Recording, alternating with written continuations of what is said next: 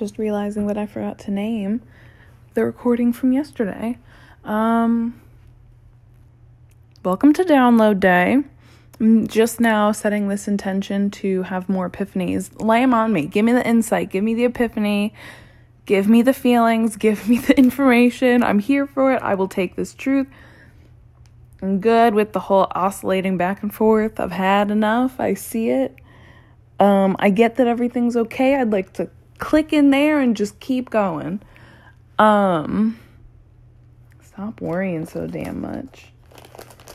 So, we really need to start ASMR.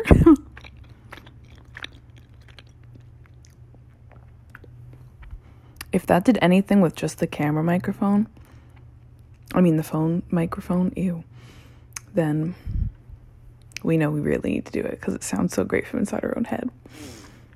Oh my God, speak. Because of the archetype cards that got pulled and some of this Pisces video, because of some of the things that are being said, it made you think about your kind of like character role in these upcoming months.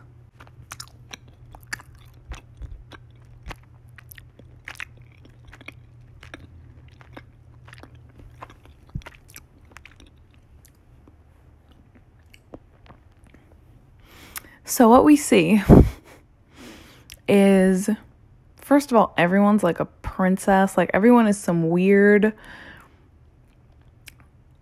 like lord or lady. Like everyone is some sort of king or queen. And what's showing is like we each have our own castles, which would imply that we each have our own kingdoms.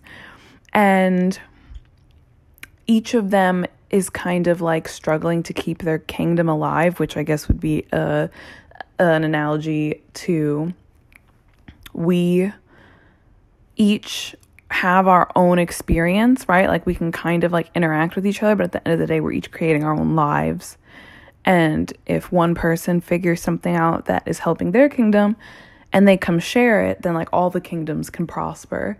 And it's basically showing that you find out in your own castle that if you go to the basement where all of the dark, scary things are and you sit with, the ghosts or whatever for long enough, they show you where this gold is buried or something, or you, I think that's actually a pretty good analogy. Or the ghosts like turn into some sort of, maybe they turn into these light beams or fucking something, go from ghosts to like angels, and then their energy is used to fuel the castle, fuel the kingdom. Everything's great. Everything's good over here. And obviously that whole thing is an analogy for alchemy. And so you're going and you're doing that and your kingdom is prospering. In other words, your self is prospering. You're living a great life. You're doing exactly what you want for yourself. Other people can see that your kingdom is prospering. And you, as the role of the lover, or in the role of the lover, just want, for the love of the Animus Mundi. Animi Mundi? No, Animus Mundi, the mind of the world. Soul of the world, got it. Okay. Anyway, that that idea of unity, along with the idea of you like longing to experience that in others and to experience the fullness of life. We think you going back and sharing it represents, so like you in your little castle going and talking to all the other masters of their own castles and, telling them everything. That's basically the equivalent of you, first of all, living your best life, like literally following your own advice, doing what you are preaching to others. Actually take your own advice, like actually do it. Really actually do it. Do the things that you know you need to do. And your light will just be shining. People won't be able to miss it. And you will be so obvious and so free with your knowledge and your experience. And you will even hand away pieces of your gold or your shining light, or your angel or whatever.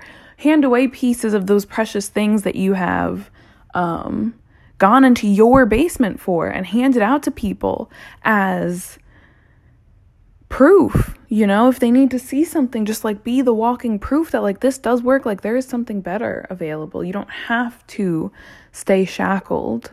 You can be an agitator that forces people's minds open a little bit. And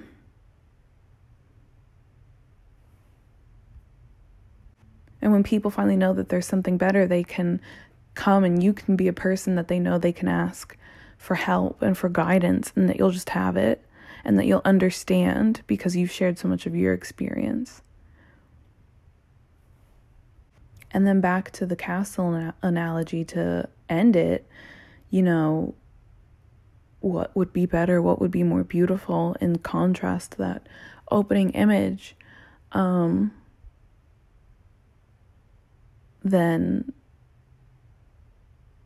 having things move from, a bunch of different castles that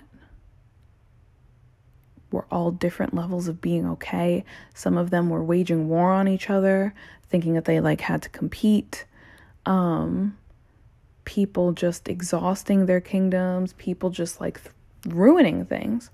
You go from that to each of them thriving, each of them knowing that they are sitting on top of their wealth already. They just need to go a little deeper, get a little into that trauma work, a little bit into the shadow work, and find that gold that's in the basement, find the light that's in the basement, and then, oh, okay, we actually can run this kingdom, and this kingdom can prosper and be beautiful, and it has nothing to do with the kingdoms around me. And in fact, now that I know I have an endless supply of that light, I just want to share it. That's the kind of society we're moving toward. It feels so good.